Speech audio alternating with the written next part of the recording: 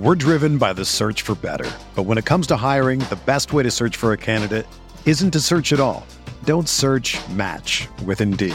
Indeed is your matching and hiring platform with over 350 million global monthly visitors, according to Indeed data, and a matching engine that helps you find quality candidates fast. Ditch the busy work. Use Indeed for scheduling, screening, and messaging so you can connect with candidates faster. Leveraging over 140 million qualifications and preferences every day, Indeed's matching engine is constantly learning from your preferences, so the more you use Indeed, the better it gets.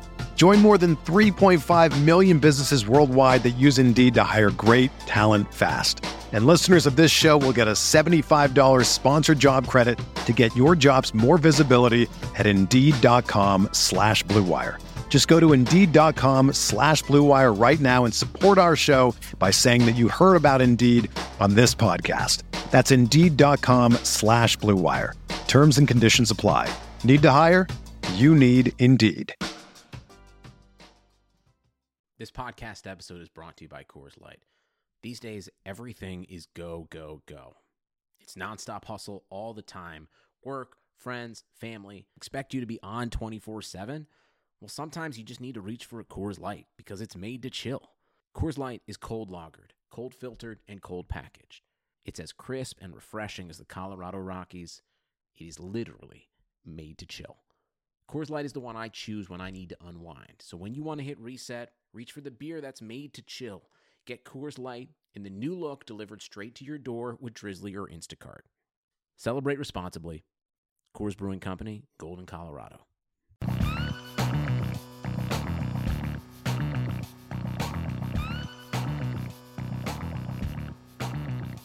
Hello and welcome to the RotoViz College Football Podcast. I'm your host, Stefan Leco, joined by Jordan and Matt as always. Fellas, it's snowing here in Boulder, Colorado. Ready for some football this weekend. How are you guys doing? It's moderately cool in Cincinnati, but it's fall, so I love it. Yeah, same here in South Central PA. It's a beautiful fall day. Got me feeling good. Spirits are high, so I'm just riding on that. So, do you guys is fall both of y'all's favorite season of the year? 100%. Matt? Oh, that's tough for me. Weather-wise, I think I hate the fall the most, but I love college football more than anything. Yeah. It probably brings me the most joy, so yeah.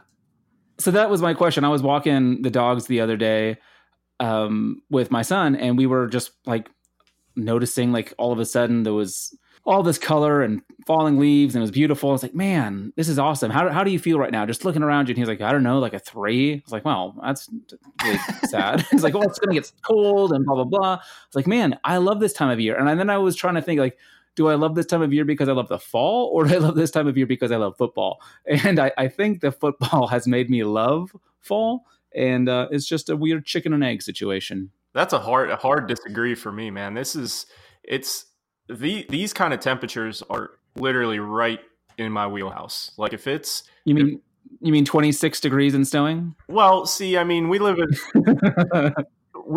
I live about 500 feet above sea level, so there's clearly an elevation difference there.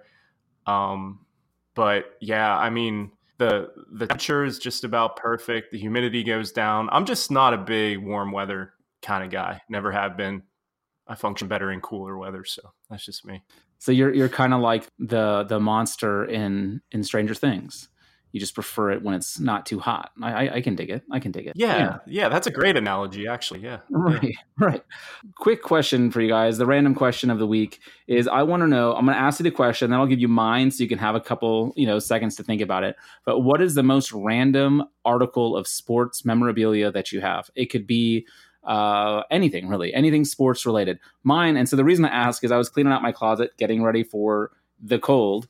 And for some reason, because we just moved and all that kind of stuff, I was unpacking a box and I found a bunch of old jerseys that I had from like high school and whatnot. Now, why I still have them, I don't know. But in there, I found a 1995 Jacksonville Jaguars Steve Berline jersey. And apparently I had that. I don't know why. It must have been on sale because who in their right mind would want a Berline jersey?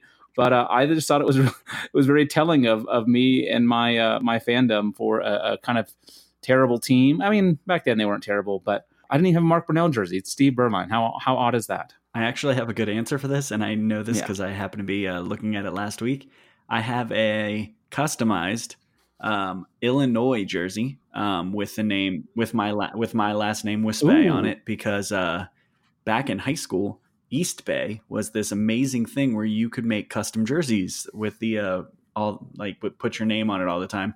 And I had family that went to Illinois for a while. I thought I was going to go to Illinois. It was that like 1 year stretch where they were like respectable at football. So I have an Illinois jersey with my last name on it, and I think it's number 13. There you go. I like that. That's very random indeed. Do you ever wish you would have gone to the Fighting Illini? They might just be the Illini now. I don't know. Yes and yeah. I will say yes and no. Their program for what I do career wise is amazing.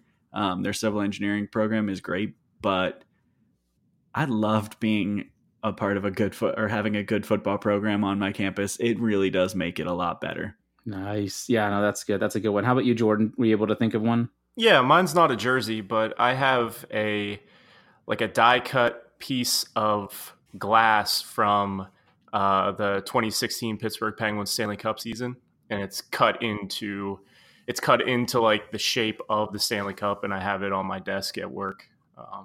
So I mean, that's I don't know how much, we probably haven't talked about it on here, but Pittsburgh Penguins are pretty much the only team that I actually am truly devoted to. So I mean, it's hockey is kind of like my first love these days, but yeah, that's probably mine. That's nice. I'm told that there's nothing like going to a hockey game. Like there's nothing that kind of matches just because you're right there on the ice, players are right there, it's intense, there's scoring, there's action, there's not a whole lot of downtime, that it's just like the best experience. Is this true? Oh, absolutely. And you get to chug beer, and that's what it comes down to, isn't it? Yeah, I mean, beer and hockey are kind of synonymous, and yeah, it's so fast in person, and you really get a sense of how difficult it is to actually play ice hockey, because they're moving so quickly and they're so agile while they're on skates. So it's a completely different dynamic, and you really get a sense of it when you see it live, for sure. Yeah. Yeah, and I had to do a little bit of research, Matt, while you were talking, because I was trying to remember his name. But the dude I think of whenever I think of Illinois is Aurelius Ben, the wide receiver, who I thought was just going to maul once he got to the NFL. And then he ended up on my Jaguars, and I was super excited, and just nothing ever happened. I don't know. I know he had one big injury, and maybe that derailed his career, but I was always hoping he would be something special. No, I definitely remember Aurelius Ben. I don't think I had as high hopes as you did. Oh, well, he was like a really high... Anyway, we don't have to... That is a tangent. But speaking of Illinois, holy crap. Who saw that coming? 31-point dogs, and they go out and beat Wisconsin. And I was not watching this game because, for the most part, they were 30-point favorites. Yeah. Well, and it started out, and Wisconsin was never up by a lot, but Wisconsin scored first. They were up 10-0, I think, at half, and they looked comfortable. It wasn't like huge, and then all of a sudden, Illinois just makes this huge comeback and wins the game. I turned it on literally for the last 3 minutes of the game. So I saw the touchdown, then I saw them get the ball back and go and kick that field goal. It looked on the last drive right before they kicked the field goal. The running back was, I think it was running back, maybe it was a wide receiver, I can't remember now, but he was running around the corner, and instead of just like tackling him or pushing him out and forcing like a long field goal, Wisconsin was trying to rip the ball out and force a fumble. And the runner was able to get another 8-9 yards and put them into much more manageable field goal range. And I thought the guy was going to miss it because we're not lucky enough to get these lovely upsets. But no, he got the field goal, and Wisconsin loses. I mean, what does this mean to you guys? I mean, obviously it's super fun, but what does this mean to you? Does this change your view of Wisconsin going forward? Was this just they were looking ahead spot? What do you think this means, Matt? I think what this game kind of showed me was about what I expected from Wisconsin. This is the second time they've looked pretty rough in Big Ten play against not good teams. They've their defense doesn't look quite as impenetrable as originally we might have thought. And I mean, Jack Cohn can't beat you. And the biggest thing for me that stands out is they're just not as well coached as I would have thought. I would have expected them to be smarter than passing on 3rd and 5 with 2 minutes left when they're up by 2. I thought that was just a really baffling call. And just generally, I thought that was like almost game killing for them, because why not run the ball with Jonathan Taylor? At worst, you're punting and you're putting them at like the 25-yard line. So it was a weird ending for me. And basically my takeaway was I have a lot of questions about Wisconsin moving forward. And I think that there's reason to have questions. I don't think I'm quite as soured on Wisconsin yet. I mean, this obviously is a bad loss, a game that they, for all intents and purposes should have won, but they outgained Illinois by over 100 total yards. They were around 48% on third down. Illinois was only 2 of 10 on third down, but Wisconsin turned the ball over 3 times. And, that's just a difficult thing to do, to go on the road and have turnovers and expect to win, regardless of really who you're playing. But I mean, I think I kind of agree with Matt. I think we know kind of what Wisconsin is. And if you can keep Jonathan Taylor, you're probably not going to stop him necessarily, but if you keep him kind of inefficient on the ground and, like Matt said, force Cone to throw the ball downfield and beat you, if you're opportunistic on the other side of the ball, you can get the best of them in that situation. And I think that might be something that we see this weekend whenever they go to Columbus. Yes, and that is definitely on our slate of games to preview. I have not peeked ahead since yesterday, so I don't know if any of you guys have a lock on this game. So keep me in suspense here. Matt, if you don't, I'll be disappointed. I'm just going to go ahead and throw that out there. But I just feel like you should feel very confident. But I think Wisconsin outright. What's that? I said Wisconsin outright. Yes, of course. Yeah, little money line action there for sure. No, we have a good show for you. We're going to start off just bouncing around college football a little bit, talk about some coaching rumors. Then, of course, we'll do our Devy segment. We're going to look at some market share leaders, the top 25, and see what we can take away from that. We'll look at a few other things. And then we're going to look back at last week, see how we did with our locks. Not a great week for all of us, but that's all right. And 3-1. I said for all of us, not a great week for all of us. I think we had a losing record on the week. We're a team here, Matt. Now, Matt, you continue to dominate, even if you don't want to. Wildly competitive. Yes. Well, good for you. Matt had a great week. I did not. Is that better? Is that what you want to hear? Yes. But then yes, it is. We'll look forward to next week. I have a really weird feeling about this upcoming week. I've already actually played my picks. I've got one parlay and I've got a couple other picks. And then I started listening to a bunch of podcasts just to get a feel for what other people were thinking. And I am not picking with the people I listen to. So I feel a little bit nervous about that. But last time that happened was when I felt pretty strongly about the Texas-Oklahoma under, and I didn't end up playing it. And I regretted it. So I'm just going with it. We're riding it out. It's going to be good. I'm excited to hear what you guys have for us. But yeah, there's just a lot going on. It's difficult to keep up with everything in sports. And so that's why we want to recommend Sports Axios. Following a team that you love in 2019 can be time consuming. Trying to follow everything happening in sports is almost impossible. Scrolling through every app and visiting every website on a daily basis is just too time consuming. So that's why I subscribe to Axios Sports. It's the best free daily newsletter in the land. Axios Sports is a modern sports page delivered directly to your email inbox. When you sign up for free at sports.axios.com, you'll get the best stories from the NBA and NFL to cricket and ping pong and everything in between. Axios Sports also highlights the most important stats and trends, giving you the ability to stay informed. It's super simple to sign up, and like I said, it is free. Sports.axios.com. Not only will you be caught up, you'll be the friend sharing an amazing link with your buddies. So join the 100,000 sports fans who get caught up on the day before it even begins. And best of all, like I said, no paywall, no subscription fee, nothing. Free curated sports content delivered directly to you. So sign up at sports.axios.com. All right, boys, I've heard the rumblings out of Florida State. Looks like they're trying to get rid of Willie Taggart. I was actually hearing rumblings that they're going to try to get Urban to come in there, which I don't see happening. But what do you guys think? Do you think Florida State needs to move on from Willie Taggart? And if so, who do you think would be not only a good replacement, but someone that Florida State could bring in? Because they're going to have to pay out Willie Taggart's fees and all that kind of stuff. So Jordan, what do you think about this Florida State situation?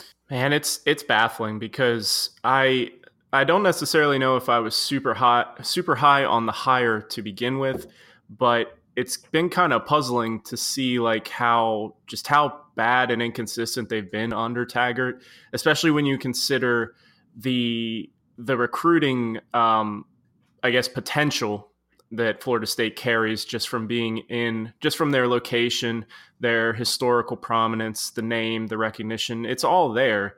So, it's really been kind of baffling for the last few years. And I think that, ideally, I think that they probably should move on. But then the question becomes, like you mentioned, the buyout. You also have to have somebody who you feel confident will be a significant upgrade in order to do that. And I know you mentioned Urban Meyer, and, all jokes about Urban Meyer aside, I'll set those aside for the time being. I don't know if that's necessarily the fit. But I think my answer is if they have an idea of someone who they think is a significant upgrade from Taggart, I still think the potential for the program is there, but it's almost you're nearing close to a rebuild, which is kind of hard to believe, considering the brand and, like I said, the potential for the recruiting landscape. So I think that they should move on, but I don't think it's quite as easy as it sounds. Yeah, I was actually surprised at the hire. Obviously, I followed it closely because he was at Oregon, but he only went 7-6 at Oregon. So I was surprised that Florida State came knocking as loudly and as quickly as they did. But hindsight being what it is, I'm very pleased that he left. I'm not sure he's a good coach. I know he had success in other places before Oregon, but his career record as a head coach is 55-61. I know he did well at South Florida once he had a couple years there, but I don't know. What do you think? What do you think, Matt? I think it probably is his time to be out of there, and I don't necessarily think it's his fault.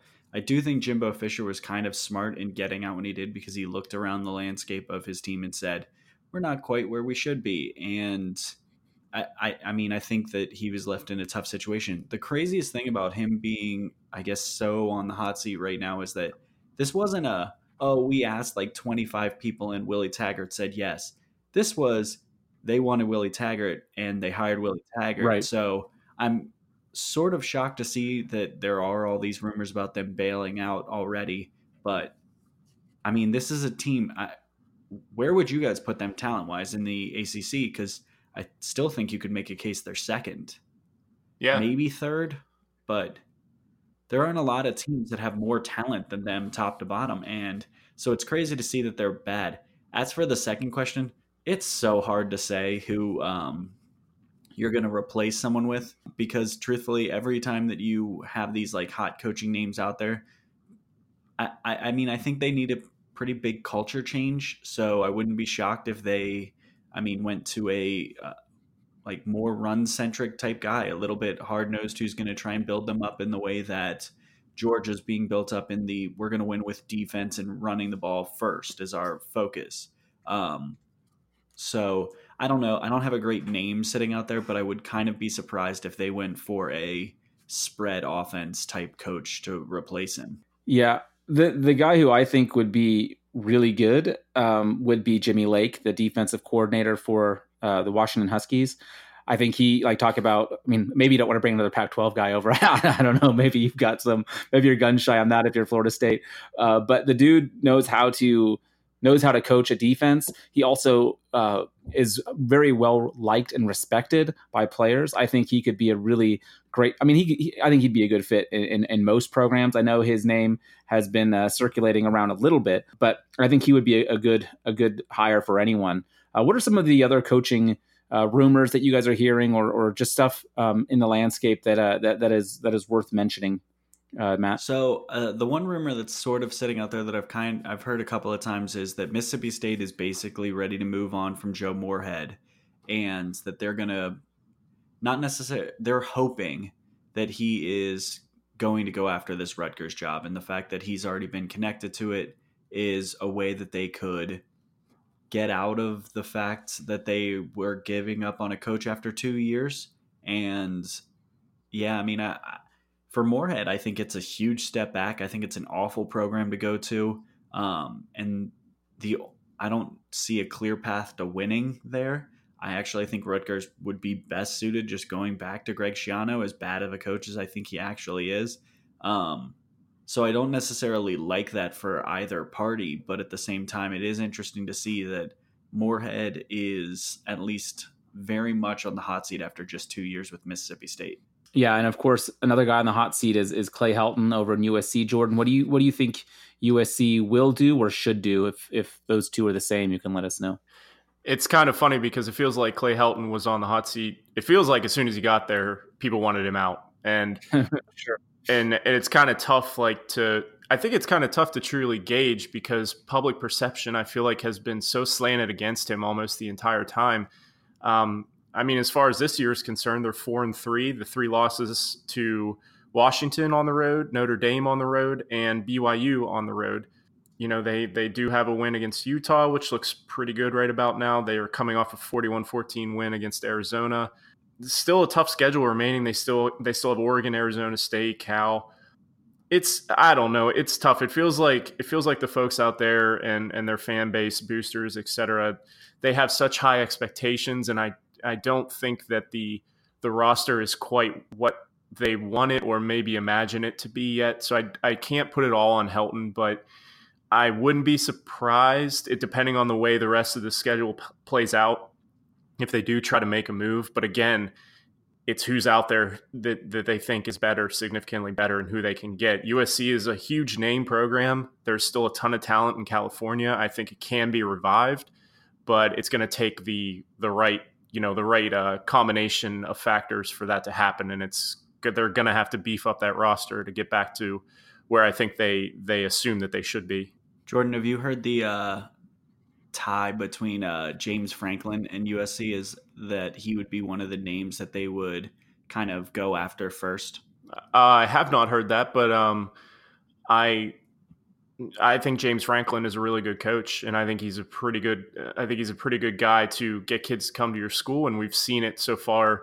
The way that he's flipped Penn State's roster to now being one of the more talented top to bottom rosters, by the metrics that we like to look at. So it would kind of be a bummer because I think that what Franklin is doing is pretty special, and I think he has a lot to do with it. But it would make sense. Yeah. Well, maybe if you loved the Penguins as much as you love the Nittany Lions, he'd have some reason to stay. But I'm sure my affinity is going to be the deciding factor. I'm on a I mean, that's just what I've heard. That's just what they're telling me. So right. Maybe send him a note or something like that. Maybe I'll text him. I'll text him right now. Actually, I'll get him on the horn. Well, if you could wait till after the podcast. You act like we don't have inside sources to James Franklin, Jordan, our old podcast. Dude, sources have to be unnamed. That's how they stay sources. You know that. Oh, I'm sorry. The name was not given, and you'll have to search. Pretty good for it. Speaking of the podcast, though, I do want to say now that we did this new rebrand with RotoViz, do please go and leave us a rating and review. If you're listening to this on the main feed, go check out the RotoViz College Football Podcast. I think it's called the RotoViz College Fantasy Football Podcast or something like that, because we talk a lot about Devy and stuff like that. But do check it out. Do subscribe. Leave us a rating and review.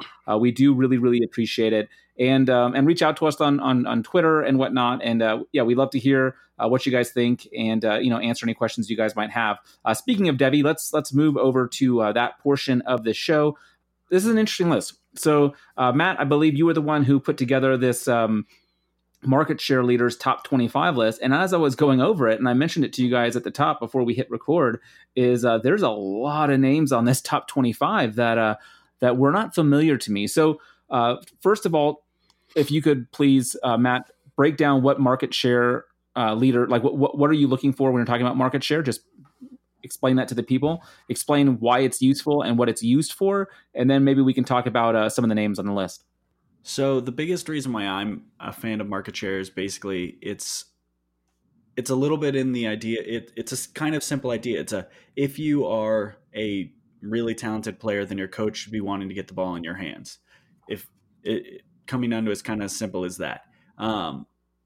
And what I'm kind of looking for is for a single season, I'm looking for over 20% is kind of the initial threshold, and then above 20, and then beyond that for like final season, if they're truly a dominant player, I want to see over 40, and then 40% of, are you referring to yards, targets, receptions? I want to see 40. I want to see for truly dominant players, the players that are in the top tier of review or of my my kind of analysis is there. It's 42% market share of yards.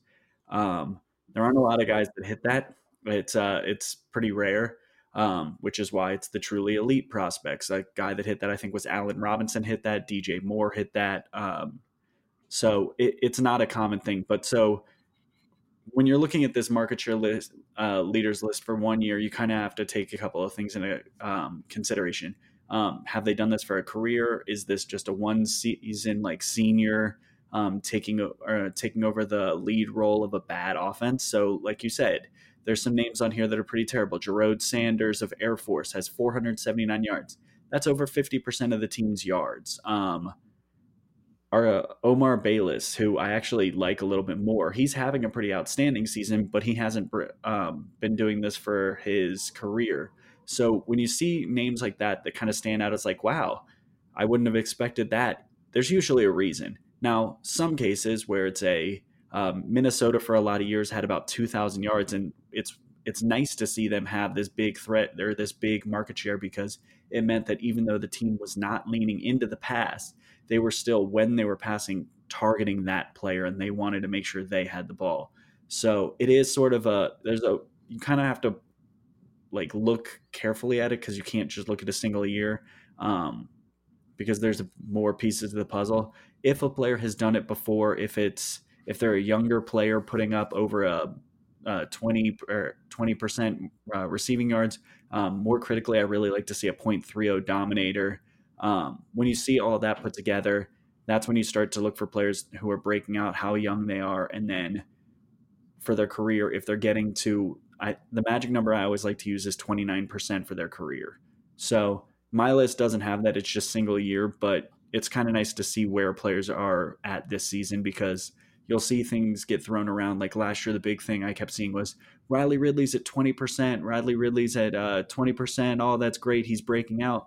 And then when you put it into perspective, you were like, that was 104th in the nation in market share. So sure, it's nice to see him be 1/5 of the offense, but when it's in comparison to guys like Tyler Johnson, who's at 36% on a down year, Tylan Wallace, who's 46% for the year, it's just there's no comparison, and that's where you kind of have to just see a little bit of context with it.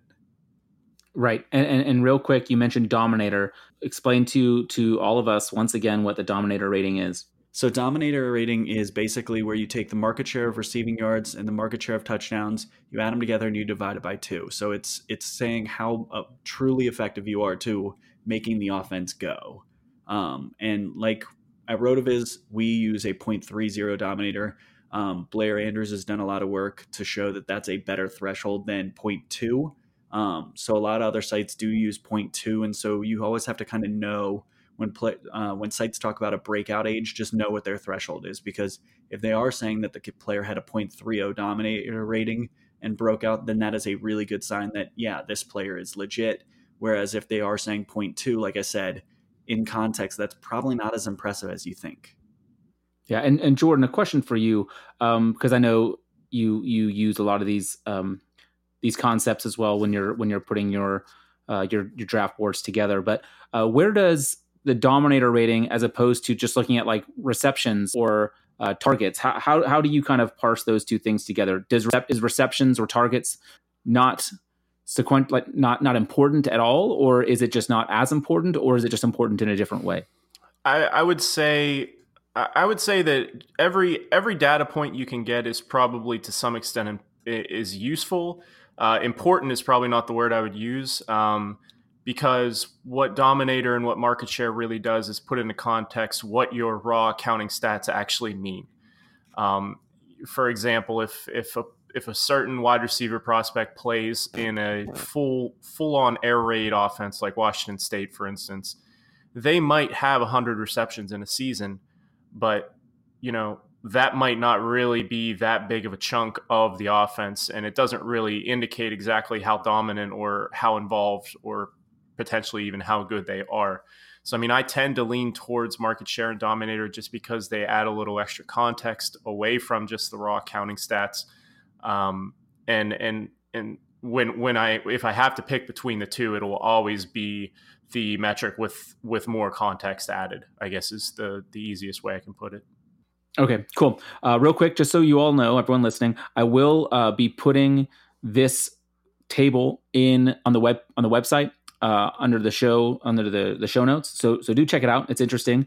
I want to talk about some of the players, but before we talk about some of the players on this list, I want to talk about some of the players not on the list. All the main wide receivers that we talk about are missing from this list outside of, a couple of the dudes you mentioned like Tyler Johnson and whatnot. But there's no Jeudy on here. There's no Ruggs. None of the Clemson guys are on here. So what does that mean? And why am I not seeing their names here if we have such high hopes for them, Matt? So I think Alabama players, Jordan and I talked about this a little bit earlier this season. We're starting to have to reassess when we're with some of these numbers just based on loaded, talented offenses. Sure. And specifically, Alabama is the one that stands out this season because they're just so loaded. So their raw stats are going to make them look great, and they're probably not going to get a 25% dominator. I'm going to probably quickly see if I can quickly pull this up. But these guys they're very strong players, and what's going to be the thing that buoys them is that they're going to have just insane draft capital. They're going to test out really well, and they're also not putting up bad numbers. So I just pulled it up really quick. Devonta Smith is the leader in market share of yards for the team. He has 27%. Jerry Jeudy has 24%, and Ruggs has 19%. So I do still have high hopes for all of them, but kind of for different reasons. Jeudy is a true dominant receiver. I believe he has another strong season in his past. I think last year he had a pretty reasonable dominator. He just hasn't been quite as dominant this year. I hate sounding redundant, but this year they're just a really balanced attack. For Ruggs, the thing that's going to stand out is that if he does get over the 20% threshold and he keeps his yards per reception, he's going to prove himself to be a little bit of a field stretching type player, which is the other thing we kind of look at. He is at 21.2 yards per reception, which is well above the threshold at least I look at, which is about 17 yards. So it's hard to kind of say, well, if we have these expectations for all these other players, why don't we hold the truly elite to the same thing? And there are people who tell you should. If you go on Twitter, you're going to find a lot of people that don't like Jerry Jeudy because he's not dominating market share. But draft capital matters a ton because it's going to give him opportunity in the NFL. And so for guys like T. Higgins, guys like CeeDee Lamb, and guys like Ruggs, and Jeudy, you're going to have to just figure out a balance between the two because draft capital is going to tell you these guys are amazing, and their numbers probably aren't going to be there. So now we have to kind of take another step back into let's contextualize this. How good are the players with them? So it's becoming a little bit of a struggle. And I actually think market share is we're going to have to maybe do a reevaluation of how to use market share when it comes to these loaded rosters. And it just might present some new challenges. Yeah, that's good. Something that you've mentioned a couple times, and Jordan, you've talked about it quite a bit as well, is this idea of draft capital. So Jordan, could you just break down just real quick, because we can't spend all of our time on Devy, even though we might want to. If you could just break down obviously first round is high draft capital. Everyone knows that. But how far into the draft are you looking to and considering it to be high draft capital? Like if someone goes in the fourth round, is that good enough for you? Or are you really wanting someone to be drafted in those top three? I know that there have been some people who have done studies breaking down exactly like the tiers as far as first 3 years fantasy production, What equals wide receiver 2 in fantasy, et cetera, broken down by draft round. Generally, sometimes people just pick an arbitrary number, say like top 100, meaning top 3 rounds, essentially. But to really, if a wide receiver gets drafted in round 4, 5, 6, 7, I typically downgrade the chances that they're going to be a truly relevant fantasy option. Now, obviously, that's a very general statement, and there are exceptions to the rule. Again, context typically matters, of course, yeah. Exactly. And I think that's really what we're kind of circling around in this whole discussion is if there was one catch-all statistic or metric that predicted 100% what was going to happen, none of us would be doing this. Right. So, right. I mean, it's literally like every single metric that we use it, especially at RotoViz, because it's statistically significant. It's been tested out over time to help us in this game of probabilities that we're playing. But there is no such thing as a 100% solid metric. It doesn't exist. So, I mean, all these things, we try and contextualize them, put them together to make our best guess, because ultimately this is a game of probability. Right. That's good. Thank you, guys. I think that's useful. Let's move on though, because we are moving. That clock is ticking, and I want to get into some of this other stuff here. Before we go into the lock review, let's just recap some of the games we previewed. We've mentioned some of these teams already, but let's actually talk about the games. Penn State, Michigan. Jordan, your Nittany Lions here. They got up big, 21-0. It looked like the route was on, and then all of a sudden you turn around and Michigan's fighting their way back into the game. Do you think this spoke more to Penn State taking their foot off the gas, or is Michigan would they just off to a slow start and they actually are good? Like, what's your takeaway from this? I don't know if I'd say they're good necessarily, but I was impressed with the way that they did fight back. It was, like you said, the way that the game started, they could have easily just rolled over, not came back out after going down, what was it, 21-0, yeah. 21-0, yeah. I mean, easily for a team that was already kind of down coming in a really tough spot on the road at night. We talked about that a lot last week, but I was really impressed with the way that they fought back. I still, I feel like I say the same thing every week about Penn State, but I still have questions about their offense. I think that they're a little bit too dependent on the big play. I question a little bit about their efficiency. I don't think that they've been that good in that regard, and I think that kind of caught up with them. And I think that Michigan is still, and Matt obviously will probably disagree with me on this because it's a positive for Michigan, but I still think that they're a relatively talented team. And I truly feel like on offense they do have pieces, but they just have not gelled for whatever million reasons there probably are. But I think what I took away from it was I think that Michigan, the way that they rallied was admirable. I mean, quite frankly, they should have tied the game. And then who knows what happens if it goes to overtime? Yeah. Who knows? So, I mean, I was happy with what if I was a Michigan fan, obviously I'd be upset about the loss, but I certainly wouldn't be disappointed in the effort. Yeah. Matt, anything to add? Otherwise you can bring us into that Florida-South Carolina game. No, I think Jordan said about what I would say. I mean, I think there's reason to have questions about Penn State's offense, but their defense for the most part played well. So nothing too dramatic for either team. For Penn State, I mean, sorry. You're sorry for your brain. For Florida and South Carolina, my brain's terrible. I actually have to say that I've been pretty impressed with this South Carolina team. It's easy to say that, oh, look, they beat a Georgia team. It was a fluke. But they really didn't quit in this game. And the one piece that I'm pretty happy to see doing as well as he is Tavian Feaster. He's been he was a transfer from Clemson when he kind of got run out by ETN. And I think this is his final year of eligibility. He's been really good for them. And in this game, he was really impressive. He averaged 7 yards a carry, had 175 yards. Really good. I think long-term, Ryan Hilinski is a pretty special quarterback. I think he actually might be the second or third best QB in this freshman class. So high hopes for him. For Florida, I mean, the takeaway for me was I think Trask is the right guy to be running their offense. I like seeing him out there. I think he's playing very well. Their defense is still pretty solid.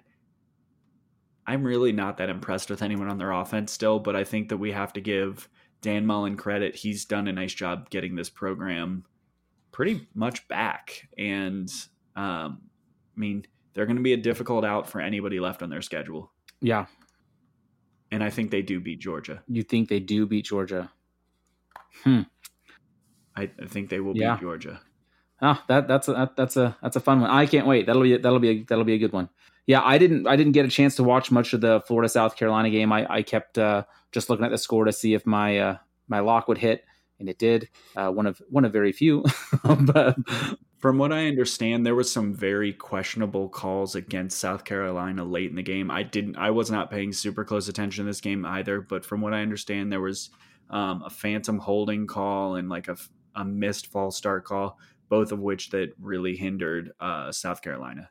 Yeah, there was quite a bit of debris being thrown on the field, so I believe those two things are probably correlated. Yeah, that sounds very possible. I don't find it difficult to imagine referees making terrible decisions and terrible calls. So, nope. Did you guys get a chance to watch Oregon, Washington? Because I certainly watched a lot of it. Well, you run with it first, yeah. Well, I will be honest. I had to go to a kid's birthday party for my son, and it was like right at halftime, and it was a welcomed respite. I was not happy with what was happening. Oregon looked unclear of what they wanted to do on offense, and defensively they just couldn't stop Eason. And then I feel like they finally, I think Mario Cristobal finally listened to last week's episode where I suggested that the Ducks run the football right through Washington's defensive line, and that's what they did. They let Cyrus Habibi-Liko go, and I mean, they only gave him the ball 14 times. I think they could have given it to him more, and it would have been a much easier day. I do think college football and the NFL are very different. I mean, we do appreciate the vertical passing offenses, and we talk about the importance of that in college football. But if you can run the football in college, I feel like because some of these guys can average these 7-8 yard seasons, you know. And I feel like he was just able, Habibi-Liko, that is, was able to just carve up this team, especially with Oregon's great offensive line. So them getting back in it and being able to get the points they needed to get ahead. Once they took the lead, I felt pretty good about it. But what a crazy game! I was going to ask you guys, if you guys had a chance to watch the game, who would you draft first, Eason or Herbert? But if you hadn't watched the game, just seeing them on the field at the same time in the same atmosphere in the same stadium, all that kind of stuff, I think I personally, even as a Ducks fan, I think I would I'd take Eason first. I know that's heresy, but I mean, I did watch this game. I didn't mean to make it sound like I didn't watch it. I just knew you had the most to say.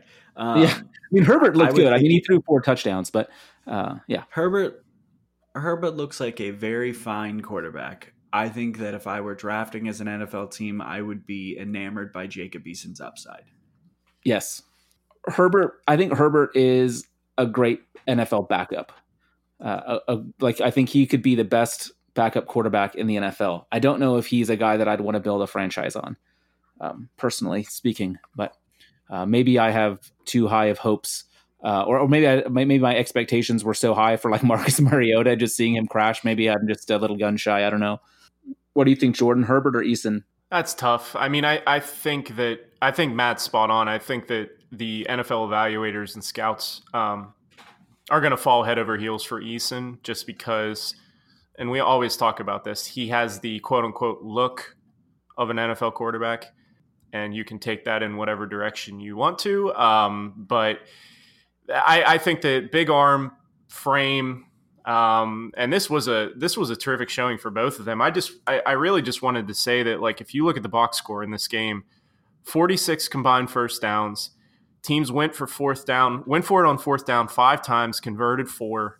Total yards were almost dead even. No turnovers, only 1 combined sack. Just, this is like the modern era football, like, centerpiece. This is the kind of game that I think that is probably most aesthetically pleasing. So, I mean, just generally, just looking at the box score and the chunks of the game that I actually watched, it was just good football, man. It's good to watch. It's pleasant. You know, it's just the kind of game that I personally enjoy the most. Outside of my App State Coastal Carolina game from a few weeks ago, this was probably my favorite game to watch all season. Yeah, especially with the outcome, I can't disagree. But for all the reasons you said, that's exactly why the under didn't hit. Is that the offenses were just clicking. They weren't really making too many mistakes, too many errors. Salvin Ahmed looked great for Washington. He had 140 yards and a touchdown. He was unstoppable, especially in the first half. It was a really exciting game. Pleased with the outcome. I still don't think Oregon's going to get into the playoff. I think they will still lose another game before it's all said and done. But enough about that. Let's review our locks real quick before we jump ahead to next week. Speaking of the under, I was well off on that. I had the Oregon Washington under and lost that. My other losses was my Nevada plus 21.5. Man, that was disappointing. I knew pretty quickly that wasn't going to hit because it was at halftime. And then Temple SMU was the same thing. SMU just got off to such a hot start. I won't be picking against SMU at all the rest of the way. I can assure you of that. They look pretty good, and I don't want to be picking against them. My 2 wins were Pitt -3 against Syracuse, and then Florida 5.5. They got the win as well against South Carolina, which we talked about. Matt, give us your week 8 in review. So my loss of the week was Missouri -20.5, who lost outright on the field to a garbage Vanderbilt team. Needless to say, does it feel kind of fun to say my one loss when you had multiple picks? You only have to talk about one loss. I mean, I don't know that feeling. So you had like a 4-0 week 2 weeks ago. I don't want to hear it. No, like I will not be picking Missouri on the road again this season. I think that they're a very weird team, and I think Vanderbilt came to play. My wins were Syracuse and Pitt under 52. Had to sweat that for a minute, but it ended up not being that bad. Rice UTSA, my throw on the end pick, over 42. That one hit pretty easily. And then my first half, Ohio State -16.5. First quarter, they really just toy with teams in the first quarter, and then the second quarter will just run everyone off the field. So was pretty happy to see that one come through. Yeah, nice. Jordan? Not a great week, 1-2. Arizona State was getting 13.5 against Utah. This was a tragically sad game. It was 14-3 Utah at the end of the third, and Arizona State finished with 25 yards passing, 136 total yards.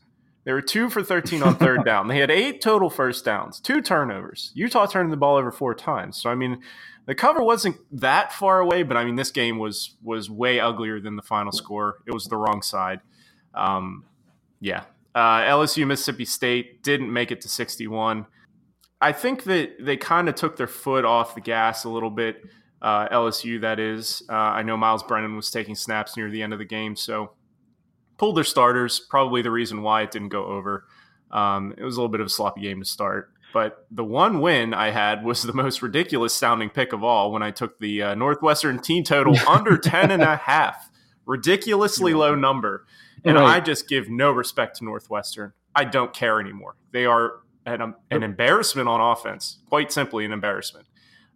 They scored on their first drive. Exactly. They scored 3 points on their first drive and didn't score again. Exactly. That is bonkers. It's wild. I mean, they really, honestly, they should just punt. Yeah. They should just get the ball on first down and punt. That's literally what they should do. Oh, it's rough. It is rough. Hashtag or email me at hashtag I don't care. Is that what Fitz said? Oh, wow. Man, poor guy. Love you, cats. Love you. Oh man, we're gonna get some 1-star reviews this week from all our Northwestern fans. No, your team is garbage. I'm sorry. It's not your fault, but it's man, I can't watch them. I refuse. I just don't do it to myself. But yeah, let's look to this upcoming week. We've got some fun games coming up here. Let's roll through our previews pretty quickly so we can spend a little bit more time on our locks. Let's start, of course, with your Buckeyes, Wisconsin at Ohio State. Matt, tell me why the 14.5 is not a large enough number. I'm sort of disappointed in Wisconsin losing, only because I feel like this number would have been a lot easier for me to pick, because I think it probably would have been about 10 had they not lost.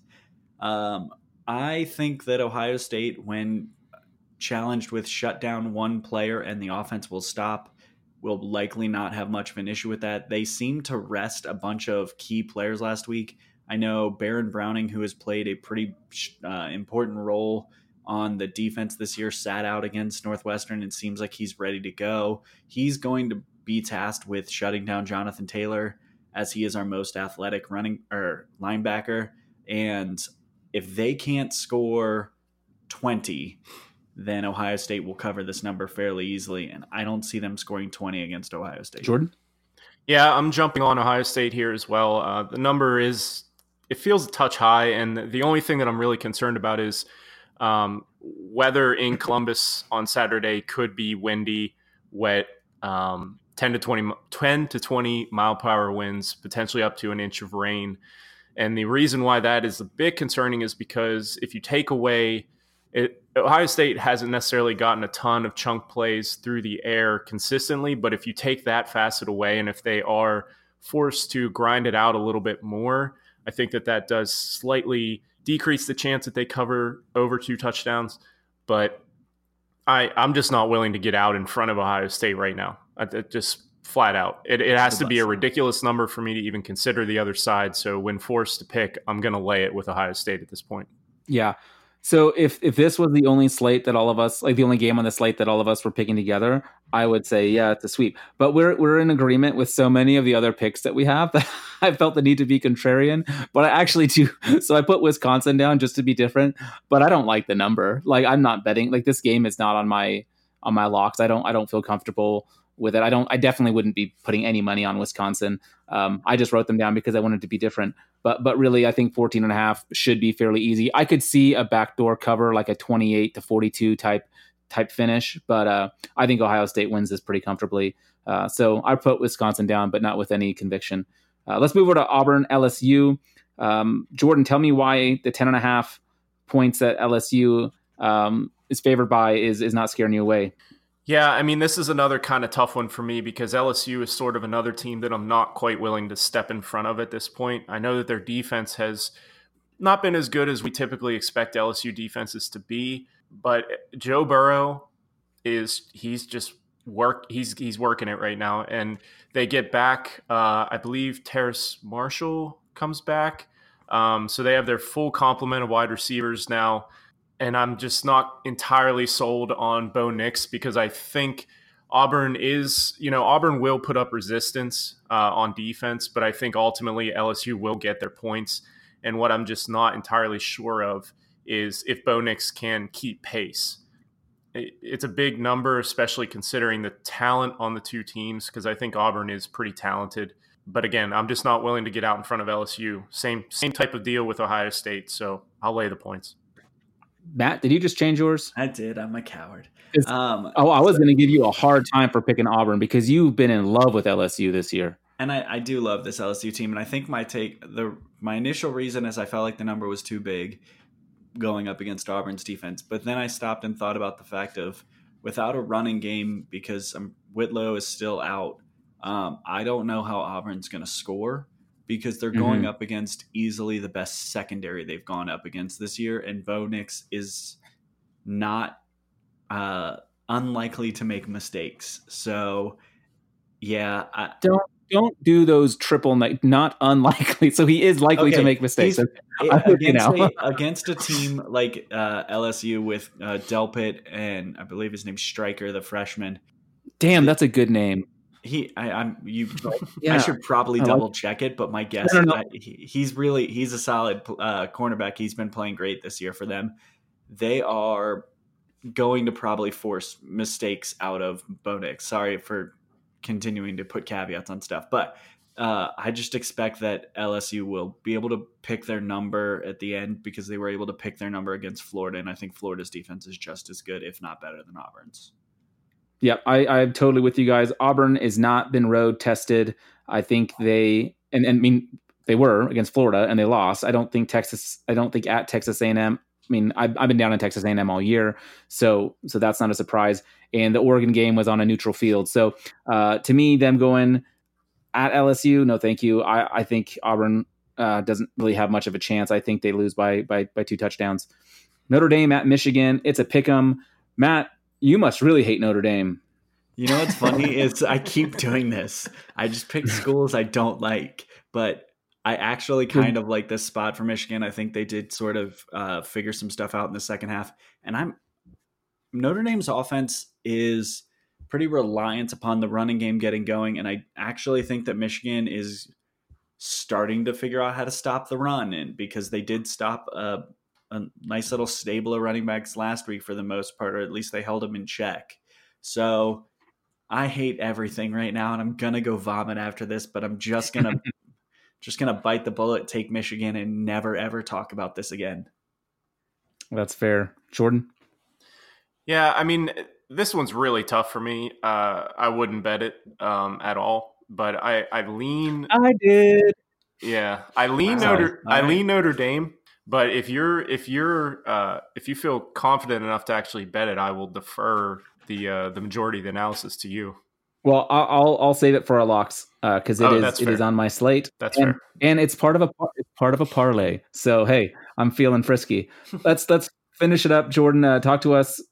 Penn State -6 at Sparty. You're going the Nittany Lions, and I agree with you. Now, just tell me why. I've gotten them wrong pretty much every single week, so take that for what it's worth. But what I really am interested to see is if Michigan State can score. I think that Penn State's defense is for real. The second half letdown last week against Michigan, notwithstanding, I just don't really trust Michigan State to score that many points. This is definitely a tricky spot. It's a letdown spot on the road, rivalry game. It screams potential upset on the field, actually, to be quite honest. But I just trust Penn State more, basically top to bottom. I think it's low scoring, but I can see Penn State winning by a touchdown. So I'll lay the 6. Yeah, I'm with you. Matt, you are not. What are you thinking here? I keep overthinking some of these picks, I think, because I just switched 3 of my selections. But so I honestly, my only analysis on this one is Penn State's offense scares me still. I'm not convinced it's good. I'm actually not really convinced it's average. There are a lot of moments when Sean Clifford concerns me in leading their offense, and Michigan State, despite everything they've gone through this year, despite some of their struggles against prolific offenses, they're still solid on defense. And at home, 6 points feels like a lot. I don't know. I don't really like the pick. It's another one I'm not going to go put my money down on. But yeah, if they can keep KJ Hamler from getting a 50-yard touchdown, then they'll probably win. I don't think Michigan State's all that good. I think it will be a nasty, low-scoring affair, but I think Penn State can win it by a touchdown, even on the road. So I am also with the Nittany Lions here. Now, before we get into our locks for this upcoming week, we just want to tell you a little bit about Indochino. You have heard about them before, but Matt, tell us a little bit about them. Tell us why we should be looking at Indochino when we're looking for our next suit or fine men's tailored clothing. So I told you guys a couple of weeks ago that I went to a wedding and missed a whole bunch of football. And at that wedding, man, did I feel underdressed. My suit jacket was just starting to get all ruined. It's starting to get a hole in it. I wish I'd ordered a suit from Indochino because Indochino is founded on the belief that you don't need to spend a fortune on a custom wardrobe. Men just generally look better in suits. It's kind of a proven fact. Everyone who wears a suit probably looks a little bit better. Best part about Indochino, almost all of their custom clothing is under $400, and it's great. The process is simple. You get to choose your fabric, pick your customization, submit your measurements. Your package will be delivered to your door in 2 weeks, and you get measured and design your suit in the nearest Indochino suit, showroom if you want to. But you can also do it yourself online. So start your style upgrade now with a $30 off your total purchases of $399 or more at Indochino.com when entering the code BLUEWIRE at checkout. Plus, shipping's free. That's Indochino.com with the promo code BLUEWIRE for 30% off your total purchase of $399 or more. It's an incredible deal to get made-to-measure clothing. You really have no excuse to wear clothing that doesn't fit. That is very true. Having worked in a suit shop, I can tell you there's nothing worse than an ill-fitting suit. So please do go to Indochino. It is good stuff. Indochino is part of the reason I stopped working at where I did work, because they were offering just such incredible deals that people no longer wanted to shop with us. So when you're on commission sales and people can get better deals online and it's more convenient and better product, that makes for difficult competition. So check Indochino out. Speaking of getting dressed up, I've got a Halloween party this upcoming weekend, and I was begging my wife to go in a certain direction with our costumes so that I could wear my suit, because damn, I look good in a suit and I look really terrible in everything else. But no, we are going as Mutt and Alexis from Schitt's Creek. So I will be wearing a garbage vest instead, which is fantastic. I get that reference. yeah. So it'll still be fun. I'm still excited. But yeah, what I'm really looking forward to is hearing some of your locks, because now I'm scrolling down on our show doc and I'm seeing some of them, and this looks like a very Matt centric. Like you're very on brand with your picks here, and I'm excited to hear some of your reasoning behind it. Again, Matt, you're 17-9-2. I'm impressed by that too. That's pretty incredible that you're getting those pushes. But give us one of your locks that you feel best about this week, or as we said last week, that they may not be locks, but our hunches. I did throw in the I Got a Feeling, and it was in every time I say that, I do hear the Black Eyed Peas playing. So absolutely. So I'll start off with my favorite pick of the week, which is North Texas and Charlotte over 63. These are both over teams on the year. They're North Texas is 5-2 on overs, Charlotte's 6-1. Both teams are averaging 30 points a game scored, and then over 30 points a game allowed. When you're just looking at it from this number, games over 63, North Texas has 4 games, which does not include one push, and Charlotte has 5. They both rank in the bottom 35 of S&P Plus defensively, and S&P Plus has this game at 66.5. I really just think this turns into a shootout. I'm going to have a lot of fun following the score, because I know every time I look back at it, there's going to be more points on the board.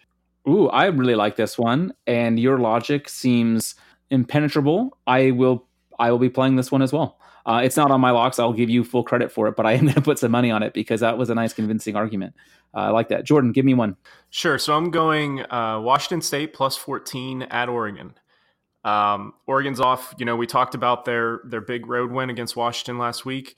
They have a road trip to USC on deck next week. It's a little bit, USC isn't the power that they have been, but I do still think it might be a little bit of a look ahead spot.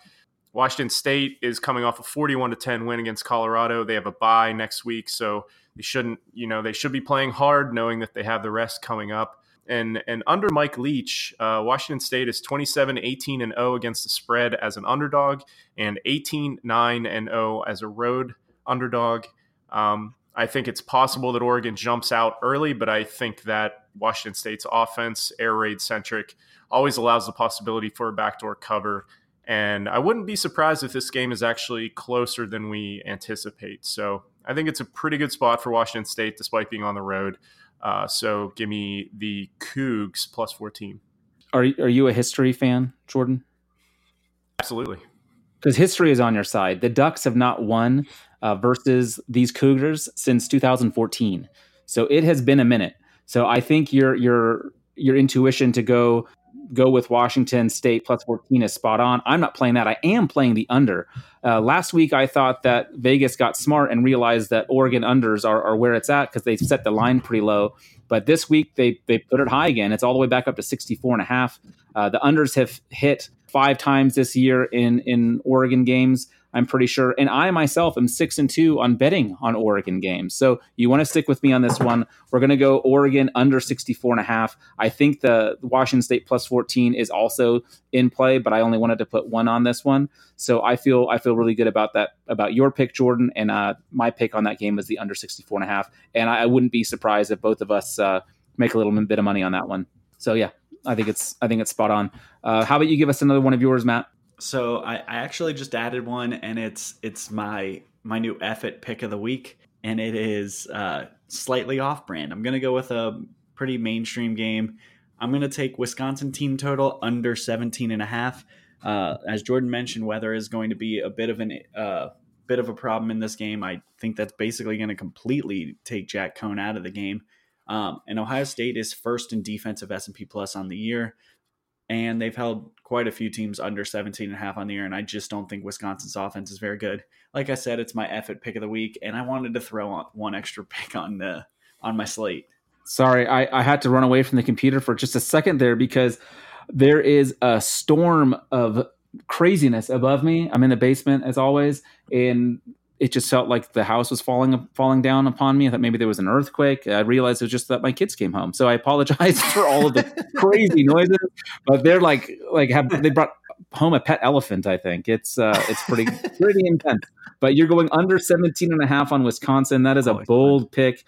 I will not go down that rabbit hole with you. That seems pretty risky, but hey, I said the same thing about Northwestern and that proved to be good strategy. So just those low under team totals scare the shit out of me. So I will be avoiding that one. Jordan, give us, you're going with a huge number with Alabama here. So talk us through this one, please. Yeah. Speaking of elephants, that was a great segue. We missed it. It was like low-hanging fruit, and I missed it. Well done. So Alabama laying 31 at home against Arkansas. We obviously know Tua is not going to play. Mac Jones is going to be the starter. The drop-off is evident. I'm not here to tell you that it's not, but I am here to tell you that Alabama still has 3 wide receivers who are most likely top 2-round NFL picks if they all come out next year. Their defense, despite some narrative about them dropping off, they still rank 7th in defensive efficiency according to ESPN. Arkansas's quarterbacks are both banged up. They still haven't announced a starter. Arkansas defense ranks 95th in yards per play allowed, 107th in yards per carry. So if Alabama does decide to run the ball to protect their new starter, that should be just fine. I just think that this number is short. I think it comes down to motivation. For Alabama to get margin. And, Nick Saban, you never quite know exactly what he's going to do, but I really am concerned. I don't know how much Arkansas can score in this spot. And I think that Alabama, despite not having Tua, they're still so talented at every position. So it's a big number. You're right, especially missing their starting quarterback, but I'll still lay the 31. That's fair. It's a good process, and yeah, we'll have to see if the replacement quarterback is able to do it. But yeah, I think Arkansas is bad enough that it's definitely they're in the bad. cards. Yeah, I want to talk a little bit about my parlay because it's very on brand for me. I'm taking 2 road games. I'm doing Texas as a 2.5 point favorite at TCU, and Notre Dame. When I took it, it was -1 at Michigan. I'm surprised. I know Texas struggled last week, but TCU's lost 2 in a row. They haven't looked great. To me, this game is going to come down to the running game. If TCU can run the football and stop Texas from running the football, I think they have a really good shot at keeping this really close. I just don't think they're going to be able to do that. I think Herman makes TCU beat them through the air, and I don't think Duggan can do that. So I feel very confident that Texas is able to cover this.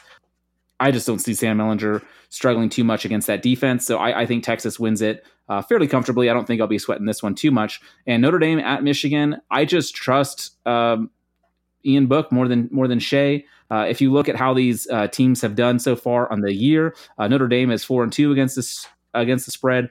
Michigan is just 3-4. I feel pretty good. I feel like I have a pretty good read on what this Michigan team is, or rather what they aren't. And that is they are not a super efficient team. They turn the ball over a ton. I believe they're -2 on the year, whereas Notre Dame is in the positive. I think they're like they might be up +10, I believe, in turnover. So I think the turnover battle will come into play, and I think Notre Dame is able to take advantage of that and win the game. So those are my parlay picks right there. Is Notre Dame -1 and Texas -2.5. Matt, let's hear another one of yours. So now I'm back to my brand of games that aren't on TV anywhere. So I'm going to jump in with Louisiana Tech and UTEP over 50.5. Louisiana Tech's actually a pretty reasonable team, and UTEP is hot garbage. But what stands out to me in this one is they're both not great on defense. UTEP is the second worst defensive S&P Plus team, whereas Louisiana Tech ranks 40th worst. UTEP is allowing 33 points a game, while Louisiana Tech is allowing 24 points per game. Louisiana Tech would have gone over 50.5 in 3 out of their last 4 games, and S&P Plus has this game at 59.5. I think Louisiana Tech is pretty much going to be able to choose whatever number they want, and they can score points when they want to. I think this game should honestly get pretty close to 60. I like this spot a lot. Great. That sounds good. Jordan, let's hear your last one here. Yeah, I'll close it out on my end. I'm going Indiana plus 2.5 at Nebraska. This number actually opened up. Indiana was favored, I believe, by 1.5. So I'm clearly on the other side of about 75% of the public. But, what I see is these are two teams with nearly identical defensive efficiency profiles. But the gap on offense is noticeable. Indiana ranks 27th. Nebraska ranks 83rd. Nebraska's run game is severely hampered with Maurice Washington off the team. Wan'Dale Robinson is questionable to play. The last I saw, both of their quarterbacks, Adrian Martinez, and I can't remember the guy's first name, but their backup that played last week, they're both questionable. So whoever gets the nod probably won't be 100%. So that's a bit of a concern. Nebraska's 1-6 against the spread this season. S&P Plus makes this Indiana favored by 8. So, the Huskers are at home off a bye. So, I guess that's why people are siding with them. Maybe still a little bit of the Scott Frost allure. But it kind of feels like the wrong team is favored. I think the opening line was probably closer to correct than what it is now. So, I'll take the 2.5, and I wouldn't be surprised if Indiana just wins it outright. Yeah. So when I saw this game earlier in the week, it was, as you said, Indiana -1. And I was like, man, I'm putting Nebraska on my locks. And then the more I looked into it, I was like, wait a second, this is misleading. And I think there's just a lot of, that name brand appeal with a game like this. No one really thinks of Indiana in the same ballpark as Nebraska, even though Nebraska hasn't been good for a while. But just the preseason expectations that followed them, I still think do have a little bit of an effect, especially against non-elite teams. Like, we're not talking about Nebraska versus Ohio State anymore. It's Indiana, so you'd think they would win. So the more I looked into it, the more I kind of fell in line with your thinking here. So I think that's a really good spot. Would you be willing to go money line on that one, or are you wanting to just stick with the 2.5? I'll gladly take any points I can get, but like I said, I do think there's a decent chance that they win it outright. Yeah, I think that's a good call. All right, Matt, let's hear your last one. Last one is very on brand, as it's a bunch of teams that people don't watch. Southern Miss and Rice over 50. This line has moved down, which concerns me a little bit because it probably means that there's some weather involved, but whatever, I don't care. It's one of my favorite ones for the week. Both teams are 4-3 on overs this year. Rice is hot garbage and is allowing 30.4 points per game. Southern Miss, also hot garbage, allowing 32 points per game. As you would expect based on those numbers, both are in the bottom 25 of defensive S&P Plus. So, as you would expect based on that, S&P Plus has this game at 58.25. So I've got a very healthy window to where it could fall in. And I'm just really a fan of Jack Abraham at our Southern Miss's quarterback. He's one of the leading passers for the year. I think he's going to have a field day, and I kind of just think Southern Miss is going to score a lot of points. So look for a game in the mid, or each team scoring in the mid-30s. And when I say look at, I mean clearly just look at the score, because you probably won't be able to find it on TV. Right. So you had 4 picks. You have 3 overs and an under. That is very, very much what we come here for. That's why we like to listen to you, Matt. That's good stuff right there. And 3 of them are garbage games that you can't find on TV anywhere. You're welcome. That's perfect. That is perfect. My last one is one I don't feel great about, but I felt a lot better about it before listening to all those podcasts that I was telling you about, and that's Oklahoma State plus 10.5 at Iowa State. People love Iowa State a lot more than I do. I'm just not a believer, especially not as a double-digit favorite. I know Oklahoma State has had their troubles and their issues. But I think this is just going to be a lot of ground and pound for Oklahoma State with Hubbard. I think they're going to be able to keep it close. I think they still lose by 8 to 10 points, but give me Oklahoma State plus 10.5. I know I'm the only one in the world betting this one, but I'm putting it on my board anyway, and feel pretty squeamish about it. But c'est la vie. Last time I didn't go with my thinking because of all the other people in my ear, and I'm not going to do it again. So I'm sticking with it. Logic be damned. Oklahoma State plus 10.5. Hey, you get Chuba and Tylan Wallace. You're set. Yeah. I think Sanders is a liability at quarterback, but we can talk about that another time.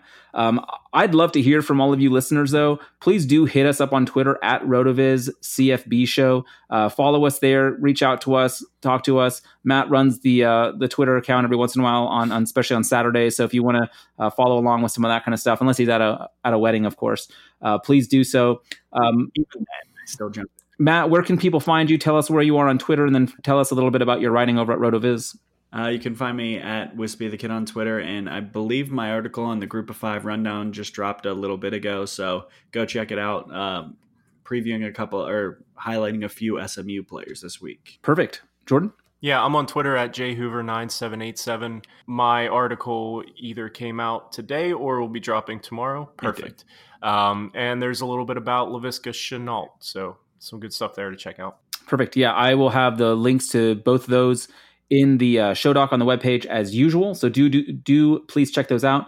You can find me on Twitter at StayFunLaco. And my writing is also on RotoViz. I write more about the NFL stuff, so you can't find much college football stuff there, but do check it out. Thank you guys so much for listening. We appreciate it.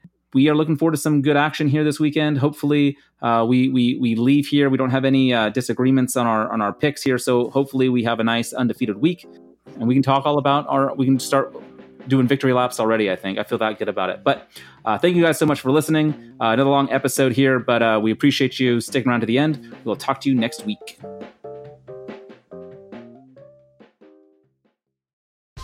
Whether you're a world-class athlete or a podcaster like me, we all understand the importance of mental and physical well-being and proper recovery for top-notch performance. That's why I'm excited that Unified Healing is sponsoring this podcast. Unified Healing is a new and super innovative global network of wellness centers powered by Energy Enhancement System, or EE System. If you haven't heard of the EE System, you'll want to listen up. This technology promotes wellness, deep relaxation, purification, and rejuvenation. At hundreds of locations across the globe, access to a center is easy and affordable. Interested in experiencing the EE System technology for yourself? Go to unifiedhealing.com/bluewire to learn more and find a center near you. That's unifydhealing.com/bluewire. No material or testimonials on the Unified Healing website are intended to be viewed as medical advice or a substitute for professional medical advice, diagnosis, or treatment. Always seek the advice of your physician or other qualified healthcare provider with any questions you may have regarding a medical condition or treatment and before undertaking a new healthcare regimen, including EE System.